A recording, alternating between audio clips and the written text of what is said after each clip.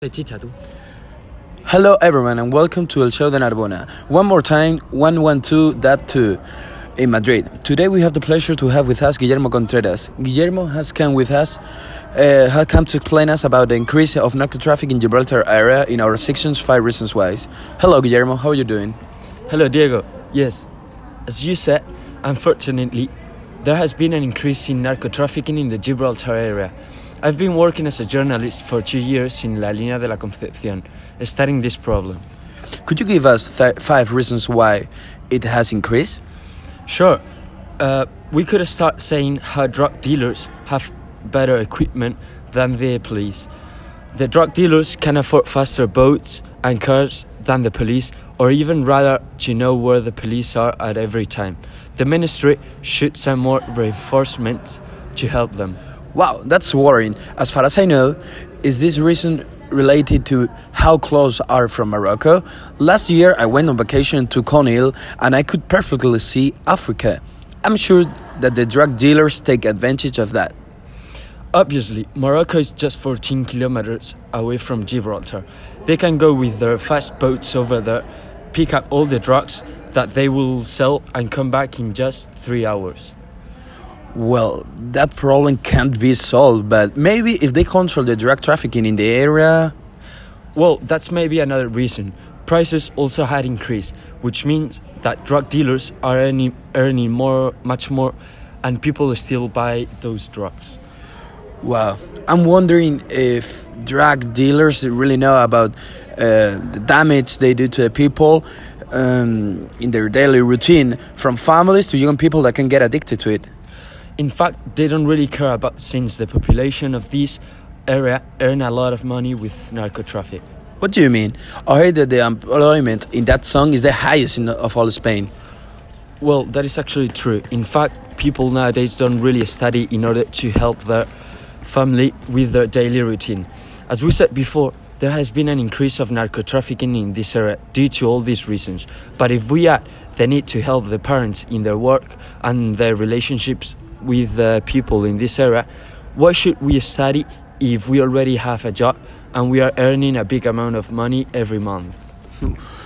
Wow, that's quite impressive. It is true that people in South normally give up the studies in order to help their family, but I can't understand why people would give up school in order to help their parents, family or friends in order to sell drugs. This is quite confusing.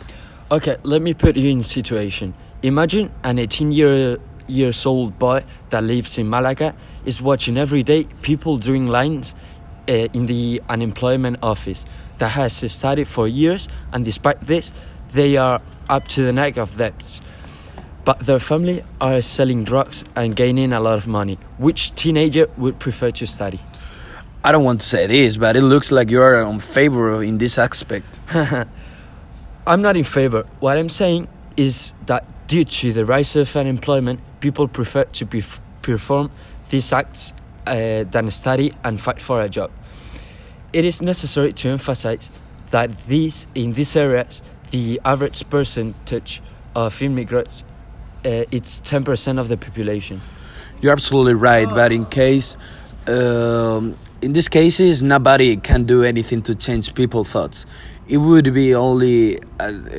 only be advisable to recognize them from a very young age and also gradually to create jobs in order to reduce the unemployment rate, and so that it is more appetizing to study to build a good future. Okay, let's move on to the fifth and last reason why there has been an increase in narco trafficking in the Gibraltar area. From my point of view, is related to the proximity of Morocco with Spain, creating one of the main drugs entry routes for all Europe. How is it possible that Spain is one of the drugs entry routes if the government spends more than 15% of state budgets? It is true that Spain spends a lot of money fighting the drugs dealers, but the drugs that are sold in Europe are not only for Morocco. In Spain, there has been assessors of cannabis and marijuana, and revealed that organized crimes groups have now been implanted in a dozen autonomous communities for the production of high-quality marijuana, which they distribute to the rest of Europe by land. Apart from that, the Spanish authorities has reduced the drugs quantity by a 63% in the last 10 years, seizing ships, raw materials, and even drug lords. Well, we don't have much more time to explore these issues. Thank you so much, Guillermo, and the listeners for listening to us. For more information on the subject, on our website www.elshowdenarbona.com. You will find the interview with this great journalist, Guillermo Contreras, and articles related to drug trafficking in Gibraltar. We will return next Friday, another topic of great relevance for society. Why do children start smoking tobacco earlier? Thank you very much.